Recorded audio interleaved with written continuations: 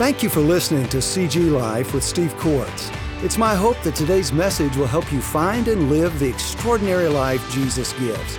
After listening to this podcast, I'd like to invite you to connect with me on Facebook, LinkedIn, Twitter, and Instagram for more updates and resources.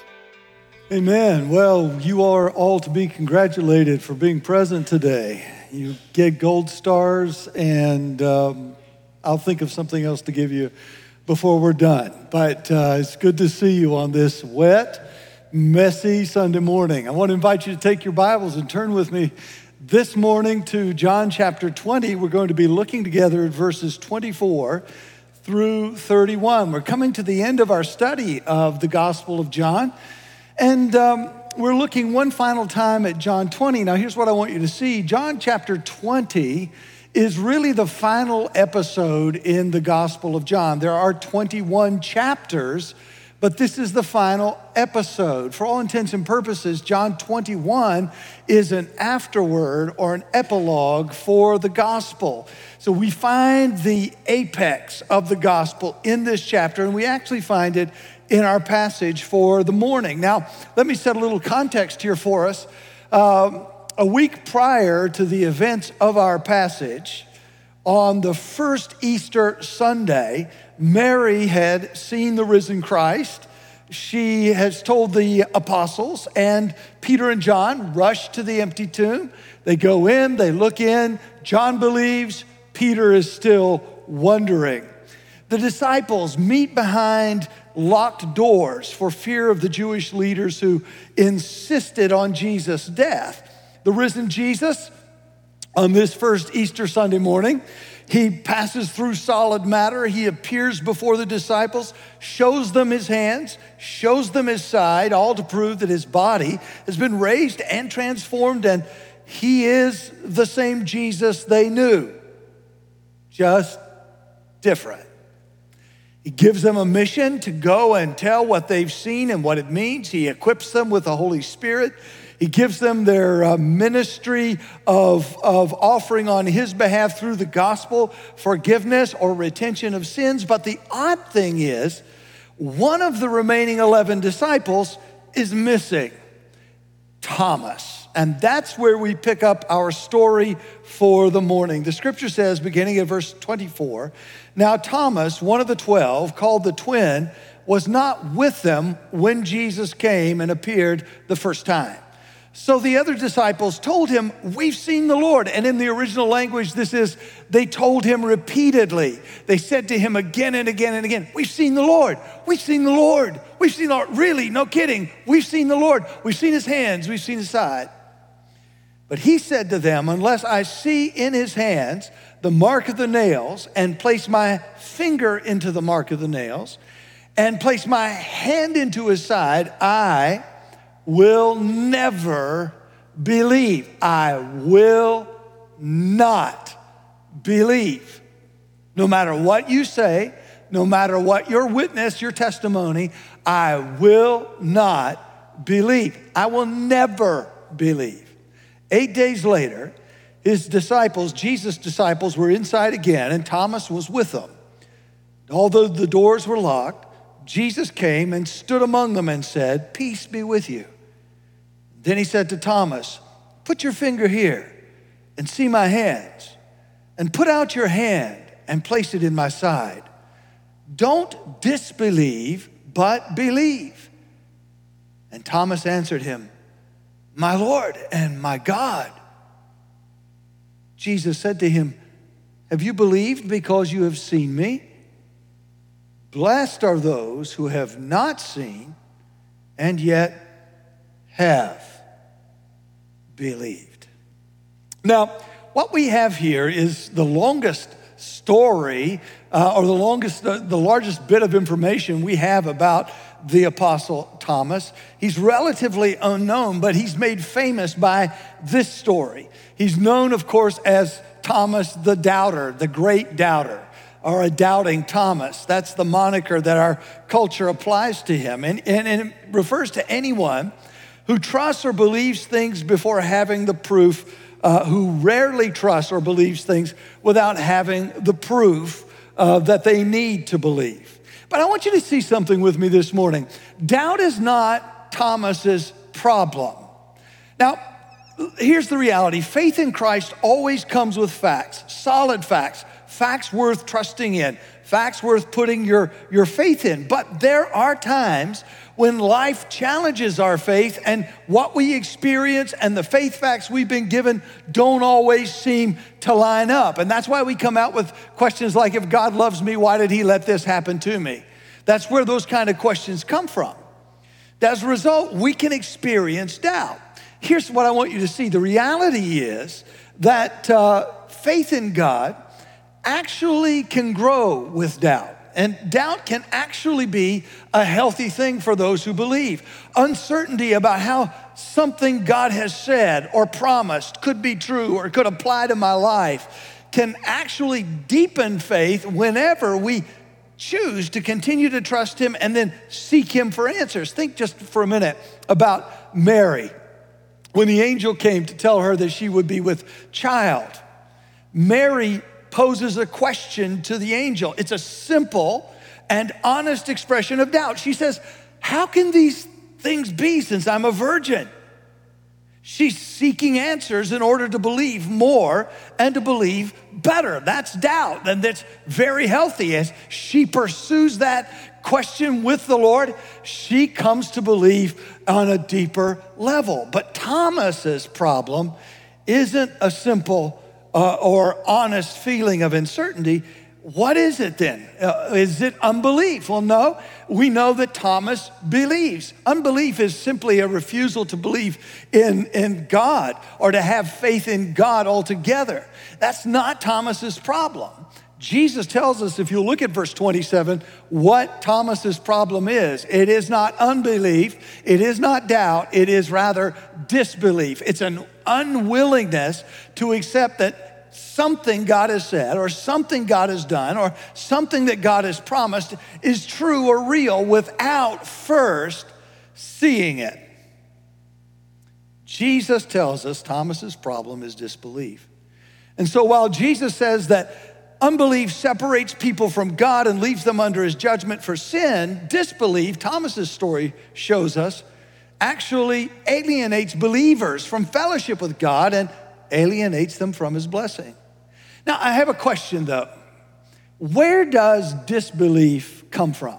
How is it that a person like Thomas lives their lives, spends their days believing in Jesus, trusting Jesus, and then suddenly there comes an event into his life or her life where they begin to disbelieve? Where does that come from?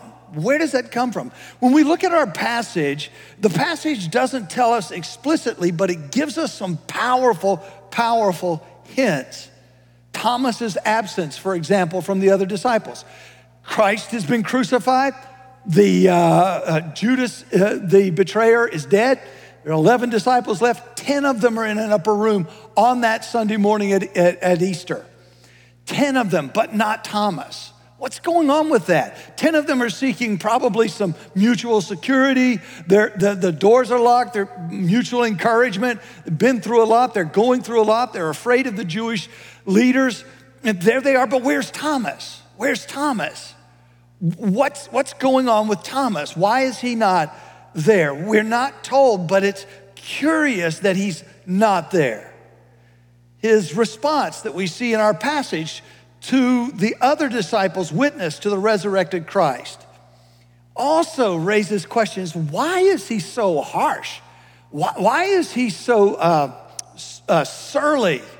Well, I'm not going to believe. I will not believe until I put my finger in his hand, until I place my hand in his side.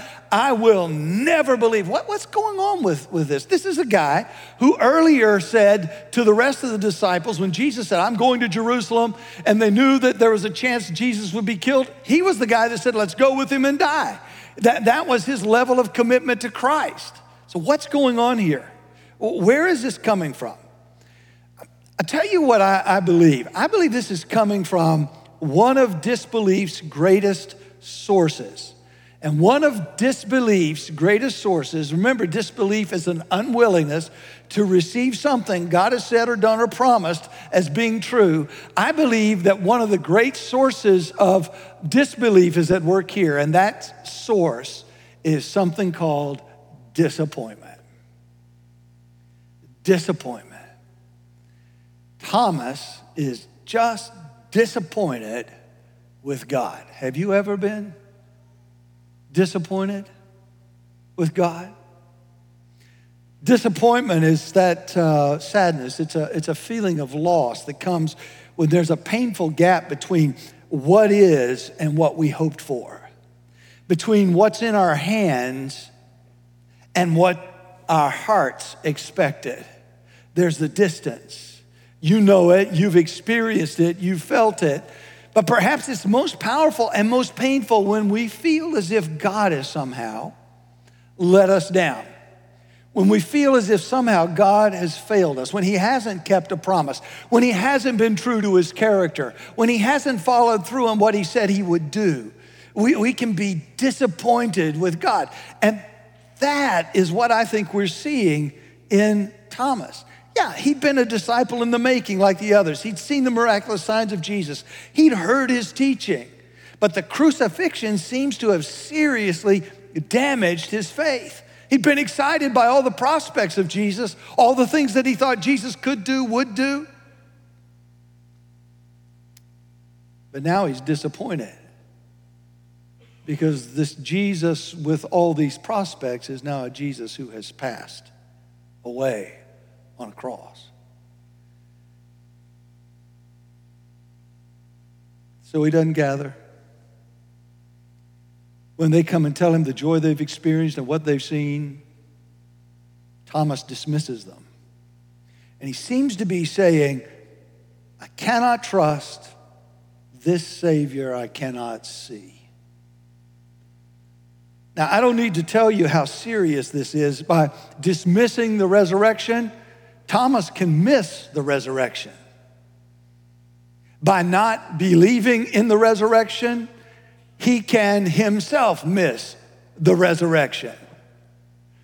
Now, I want you to see this. Disappointment with God isn't a sin, but it is a dangerous condition to be in. Why? Well, because disappointment with God very, very often and very easily creates a drifting from God. If somehow God does not meet my expectations, if I think he's not living up to his own standards, if I think somehow that he is proving himself to be less than what he said he would be or do less than what I thought he was going to do, then what that encourages in me is a drift away from him, because I begin to think, well, I cannot completely trust you.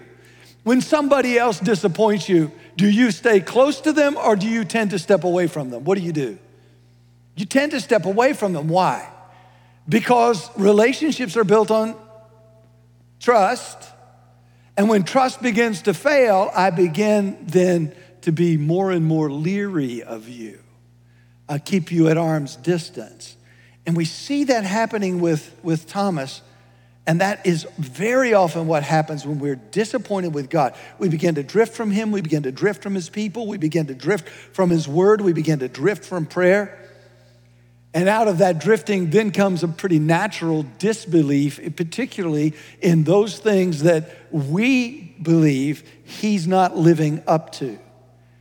But that disbelief ultimately can be so very damaging, because out of it ultimately comes despair. Because look, when you come to faith in Christ, here's what you know. You know you need him because you are not personally enough in this life. You need a Savior. You need a strong Savior. You come to Christ. But if you begin to lose faith in Christ, what you're thrown back on is yourself. And if you are all you have in this life, then you are in a lot of serious trouble. And despair becomes your lot. If you can't trust God, who can you trust? It's a dangerous condition to be in. When God hands us something that seems to be less than what we expected, we can easily begin to question his motives, his care, what he's about, what he wants for us. We can begin to question what he can do. And it seems that Thomas's heart was set on a different kind of Savior. He wanted a Savior who wins. He didn't want a Savior who lost. He wanted a Savior who marched with victory, not died on a cross. And so he seems, if you will, stuck in disappointment. He seems to be doubting whether God can do what is good and best for him. Because of what he's seen happen to Christ at the cross, he, like all of us, can respond in some negative, destructive ways. A lot of us give up on God. We give up on living for God. We take up a kind of hostile position toward him. We distance ourselves from him and his people. We can let disappointment lead to drift, lead to disbelief, and ultimately to despair. So what do you do when God disappoints you? Where do you go with that? What do you do when you start to lose faith in him? Those are good questions, but I want to offer to you that the better question is, what does Christ do when we lose faith in him? And that is what Thomas's story actually shows us. And we find out what we need to know about how Christ handles disbelief when it shows up in us.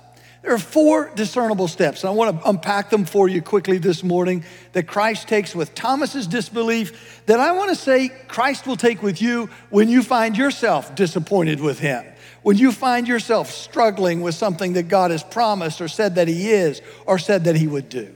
You'll notice in this passage, first of all, that Christ confronts disbelief graciously. He exposes it directly. He overcomes it personally. And finally, he provides for it continually. He confronts it, exposes it, overcomes it, and then provides for it. Let's take a look at that. Look with me first at verse 26. Christ confronts unbelief personally. The scripture says 8 days later, that's the next Sunday after Easter Sunday, his disciples were inside again, and this time Thomas was with them. And although the doors were locked again, Jesus came and stood among them and said, "Peace be with you." Now I want you to see with me, this is a big moment. It's a big moment for everyone. Jesus, for the rest, has come a second time. That's a big moment, but it's biggest for Thomas. He missed that last time. And he's the one who said cynically, unless I see, unless I place my finger, unless I place my hand, I will never believe. And here is Jesus in the flesh. And what I want you to see is he's coming himself directly to Thomas. He says, "Peace be with you," but he goes straight to Thomas. Passes through a bolted door to answer Thomas's challenge.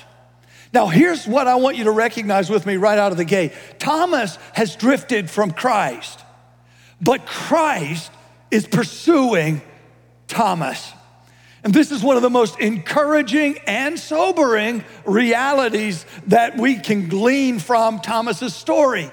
Jesus simply will not leave those who are his alone when disbelief begins to set itself up, when disappointment begins to set itself up. One of the things you can absolutely be sure of is he will come. He will not let you drift forever. He will let you drift, but he will not let you drift forever. He will let you go so far, but he will only let you go so far. And he will come. He will come. And he does.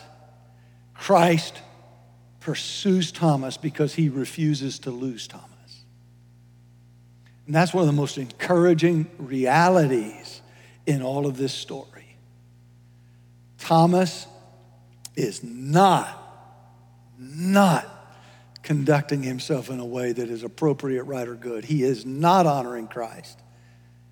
And yet Christ still comes. Is that good news for anybody here or just for me? Christ still comes. Notice something else here as well. Notice how after confronting Thomas's disbelief by coming face to face with him personally, Christ exposes his disbelief directly. Verse 27 says, then he said to Thomas, put your finger here and see my hands. Put out your hand, place it in my side. Don't disbelieve, but believe. Now, notice Jesus shows himself to Thomas to expose his faithlessness. He's simply not going to let this disbelief stand in the life of this believer or any believer unchallenged. And so he exposes Thomas's disbelief, and he does it with two commands. First, he says, reach and touch. Secondly, he says, believe. Now, reach and touch must have been absolutely chilling for Thomas. When Thomas first said these words, Jesus wasn't anywhere around. When he first said these words, only the 10 were around.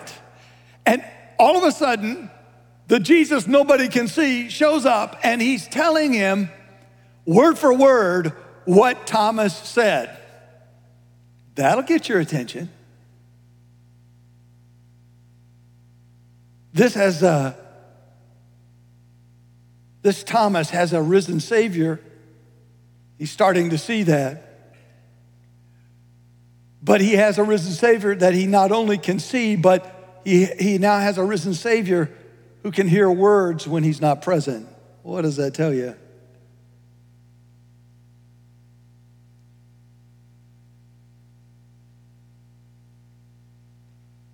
And so Jesus' message is, Thomas, okay, I heard you. I heard your challenge. Okay, go ahead. Do what you demand. Go ahead. Do what you said you had to do. Here are my hands. Here's my side. Now, we don't know if Thomas actually did touch Christ, but he certainly did see the wounds. Notice the second command that Christ gives him. He says, don't disbelieve, but believe. This also exposes Thomas's disbelief with a rebuke. In other words, Jesus says to him, Thomas, don't be this way. Don't be this way. Don't live denying and challenging me when I'm not what you want. Don't live denying and challenging me when I give you something that you don't think is best. Don't be that way, but instead be the kind of person whose first choice is always to trust no matter what comes. You're going to have a lot of this in your life, Thomas. There are going to be a lot of things that come into your life that you don't want, that you don't like. If you understand my providence, if you understand my sovereignty, if you understand that I control all things, you're going to understand there are things that come into your life that pass through my hands that I permit. And you're going to have to trust me. Don't be this way. This is no way to live. You can't pick and choose what you like that I do. You can't pick and choose what about me is most attractive to you. Some people absolutely insist, and this, I won't spend a lot of time here, but there are some people who absolutely insist on having what I call a designer faith. They want to pick and choose the promises of God and the character qualities of God that they approve of and build a faith out of that. And they wind up getting a Jesus that is not the real Jesus. There is no designer faith that saves. And Jesus is saying, don't be that way. You can't make me what you want me to be. You got to receive me just as I am. Don't be that way. Don't be disbelieving. Believe. Here I am. See me as I am. Believe. So plainly, God is working in a new way, just as he had promised, just as Jesus said that he would do, but not as Thomas expected. And Thomas, rather than being disappointed with God, needs to get with God's program. He needs to give up on his own program. And he needs to simply say, I believe. Now, loved ones, I want to say this to you. When God isn't what we want, when he wants what we don't want. It seems to me we have two options, at least apparently. On the one hand, we think we have the option somehow to change him to suit us. And we try that by challenging him or denying him or whatever.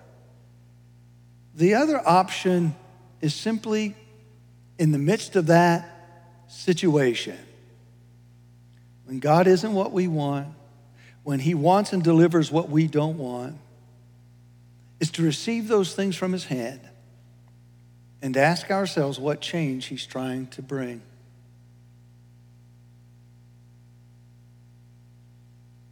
Nothing he sends us is for nothing. Next, I want you to notice in verses 28 and 29 how Christ overcomes disbelief graciously.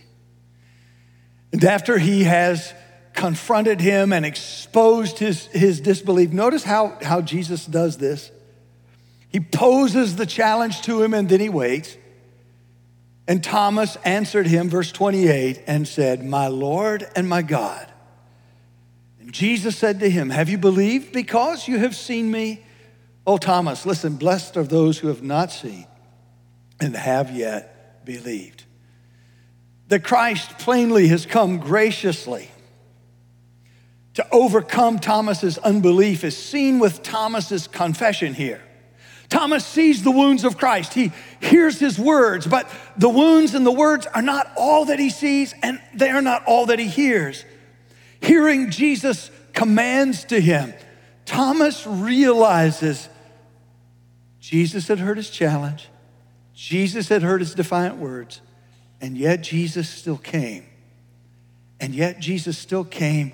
Jesus found him, sought him out. And what he's realizing is he found him, sought him out to restore him. Thomas's mind and heart see something that his eyes cannot see. That this Jesus is truly full of grace and full of truth. This Jesus is doing what only Jesus would do. Only Jesus would love Thomas still, in spite of Thomas's disbelief.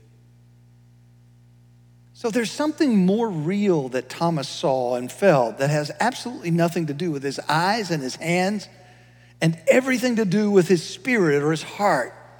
The experience of Jesus' presence, the experience of his knowledge, the experience of his all-forgiving love, the experience of his pursuit of Thomas brings an end to Thomas's disbelief. With Christ's presence, with Christ's pursuit, Thomas now knows and sees that God is with us, that God is for us, that God has come in the life, death, and resurrection of Jesus.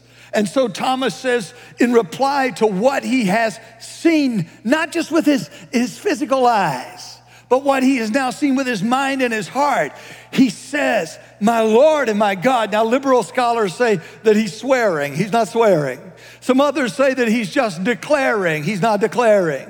What he's doing is he's confessing and he's talking to himself out loud. And he's saying essentially, "This is my Lord and this is my God."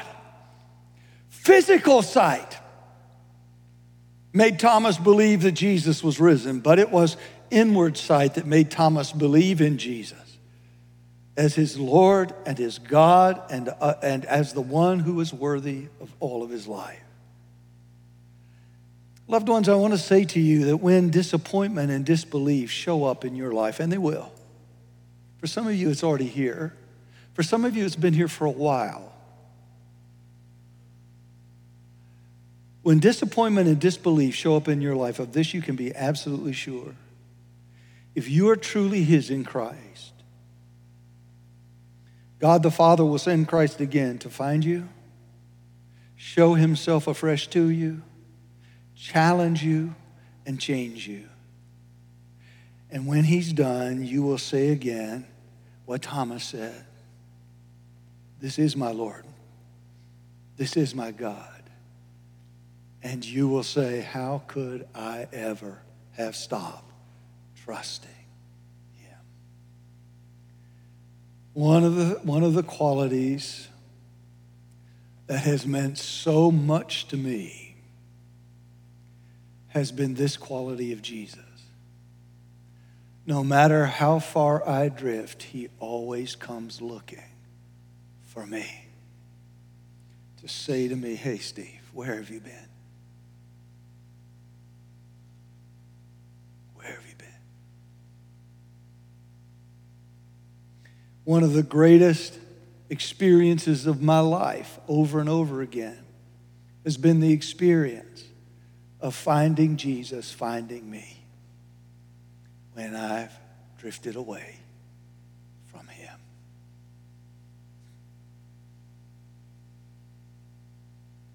I remember a hymn we used to sing when I was a boy. It was a chorus, actually, that said, I serve a risen Savior. He's in the world today. I know that he is living, whatever men may say. I hear his words of mercy. I hear his voice of cheer. And just the time I need him, I find he's always. Does anybody else know this song? What's the last word? What? Near. He's always near.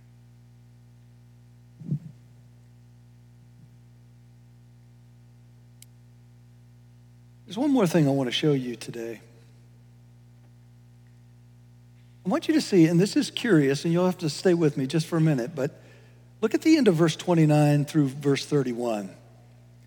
Thomas's confession leads Christ to confirm his faith with a brief question, and then with what has been called the last and the greatest of the Beatitudes, words of blessing. Jesus asks, you believe that I've been raised because you have seen? And then he says, blessed or happy, accepted are those, accepted by God. Blessed, happy, accepted by God are those who have not seen and yet have believed. Thomas was asking, how can I believe in a Savior I can't see? And Jesus is saying, you don't have to see in order to believe, which actually is incredibly good news for you and me. Thomas, Jesus says, you've seen with your physical eyes and with your spirit, and you've believed, and I'm glad, but there will be others who cannot see what you've seen, but will still believe as you believe, and they're going to be just as saved and just as accepted and just as blessed as you are right now. The point Jesus is making is this: seeing is not the only way to believing. And aren't you and I glad? What's the other way? John supplies an answer as he closes out this final episode in his gospel. He says, look at verse 30.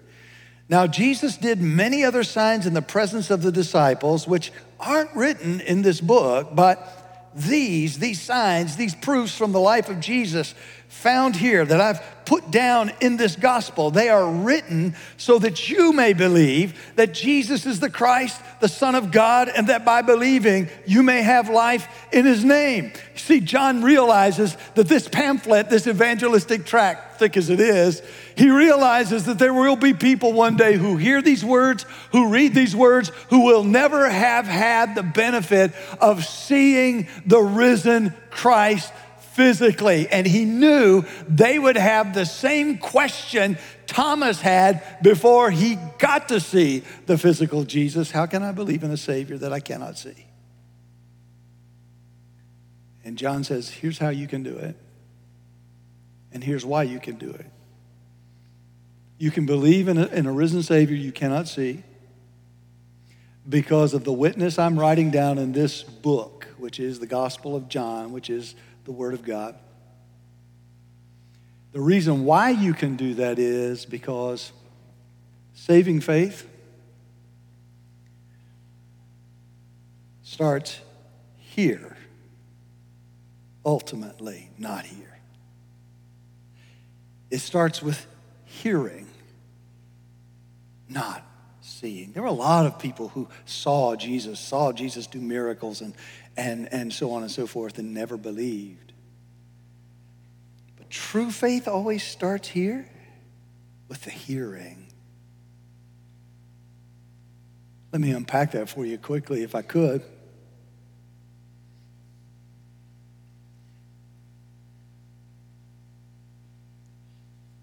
What John is pointing us to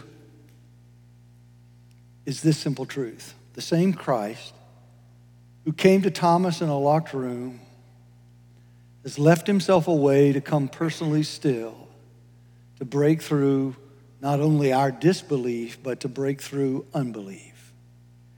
And the way that he's left to himself is this: the incarnate word comes to us still in the written word. And in the written word, in the word of God, in the Gospels, we not only have a witness to the facts about Jesus and his death and his resurrection, but in that same word we find him finding us. We find him showing us who he is. We find him challenging us. We find him changing us. And every time you open the book, and when you open the book with an open heart and a willing mind, you're going to find that the risen Christ finds you, shows you who he is through that word, challenges you. If you will continue to pursue him, he will change you. The risen Christ still meets people personally. He does it in his word, and he shows them all he ever showed Thomas and the others, which means we're just as saved, just as blessed, just as accepted as any one of those 11. So here's what I want you to see. Thomas's story shows us that Christ's final answer to our disbelief and even to the unbelief of the world is a living encounter with himself. And John makes plain that this living encounter still happens by way of his word. This is how Christ is met. This is how he's known. This is how he's seen. This is how he's received. When Christ comes to unbelievers in his word, the gospel by his spirit, it is always through his word. His presence always accompanies his word. So when his word is preached and taught and read and heard, his presence accompanies that. And when the gospel is declared, when the story of Christ, and particularly the heart of the gospel with the cross and the resurrection, he comes with power. This is why Paul says in Romans 10, everyone who calls on the name of the Lord will be saved. He asks, but how? How are they to call on him in whom they have not believed? And then he asks, and how are they to believe in him of whom they've never heard?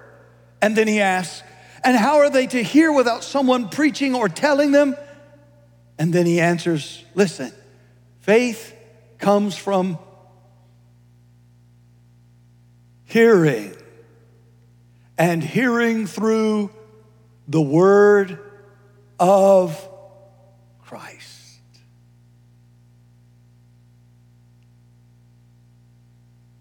When you and I were saved, if you're a believer, it was through the word. It was through the gospel. It was through Christ meeting us there. It was through us finding Christ, finding us. Thomas's story also shows us that Christ's final answer to disbelief is the very same answer to unbelief. It's a living encounter with himself. And so by God's grace, Christ overcomes both personal unbelief and disbelief by finding us to restore us rather than condemn us. And he still comes and finds us in our places of disappointment and disbelief. He finds us as we are, where we are. And by the miracle of his grace, we find him as he is, where he is, near us in his word. And all that remains for us to do when we're disappointed, all that remains for us to do when we're disbelieving, is what we did at the very beginning, and that is to find him, finding us there in his word. And when we receive him as we find him and yield to him and confess, this is my Lord and my God, and there is no other, we find our disbelief is turned to belief, our disappointment is undone, and we find again that Christ exceeds our expectations. He is and always does immeasurably more than we could ever ask or expect. And then, grace upon grace, he takes us and uses us to help others hear the word of life and find the Jesus of life, finding them.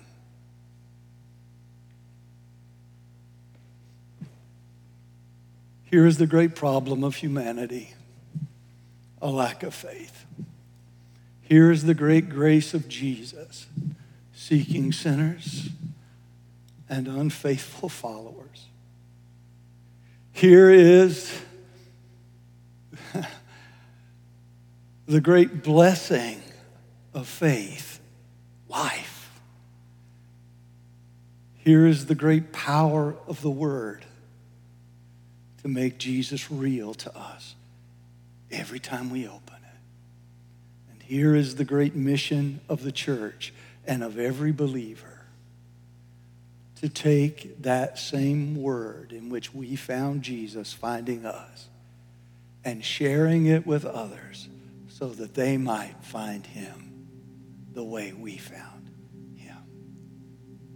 And all I have to say to you is, I can't think of anything better. I can't think of any better way to live than to spend my days finding Jesus, finding me, and helping others find him as I have. That's what this new life is finally and ultimately all about. That's why they call this good news. So I want to invite everyone to stand across the room. I'll invite our response team to come. We want to have a time of response where you can respond to what God has said to you in his word this morning. So you can respond to the Christ who has met you in the word this morning.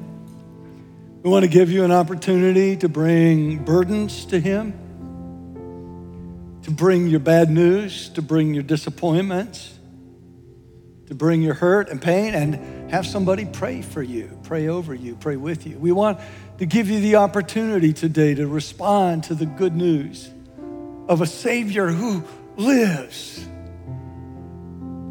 who pursues us in spite of us and has the power to save us and make us new. We want to create a moment here for believers who have drifted,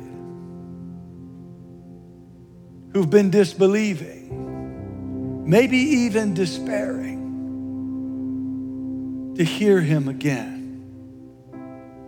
Say, don't disbelieve, believe. I'm not going to let you stay where you are. Come back to me. So whether you pray in your seat, whether you come for prayer, kneel down, or pray with one of us, respond to what God has said to you this morning. Because I know when his word is preached, Jesus comes. And we have to decide what we'll do with what he said to us through his word. Let's do that together right now. You come. Thanks for joining me today. If you enjoy these podcasts, take a moment to rate and review CG Life with Steve Courts. My prayer is that God will continue to inspire and challenge you in Christ as week by week we apply the gospel faith to real life.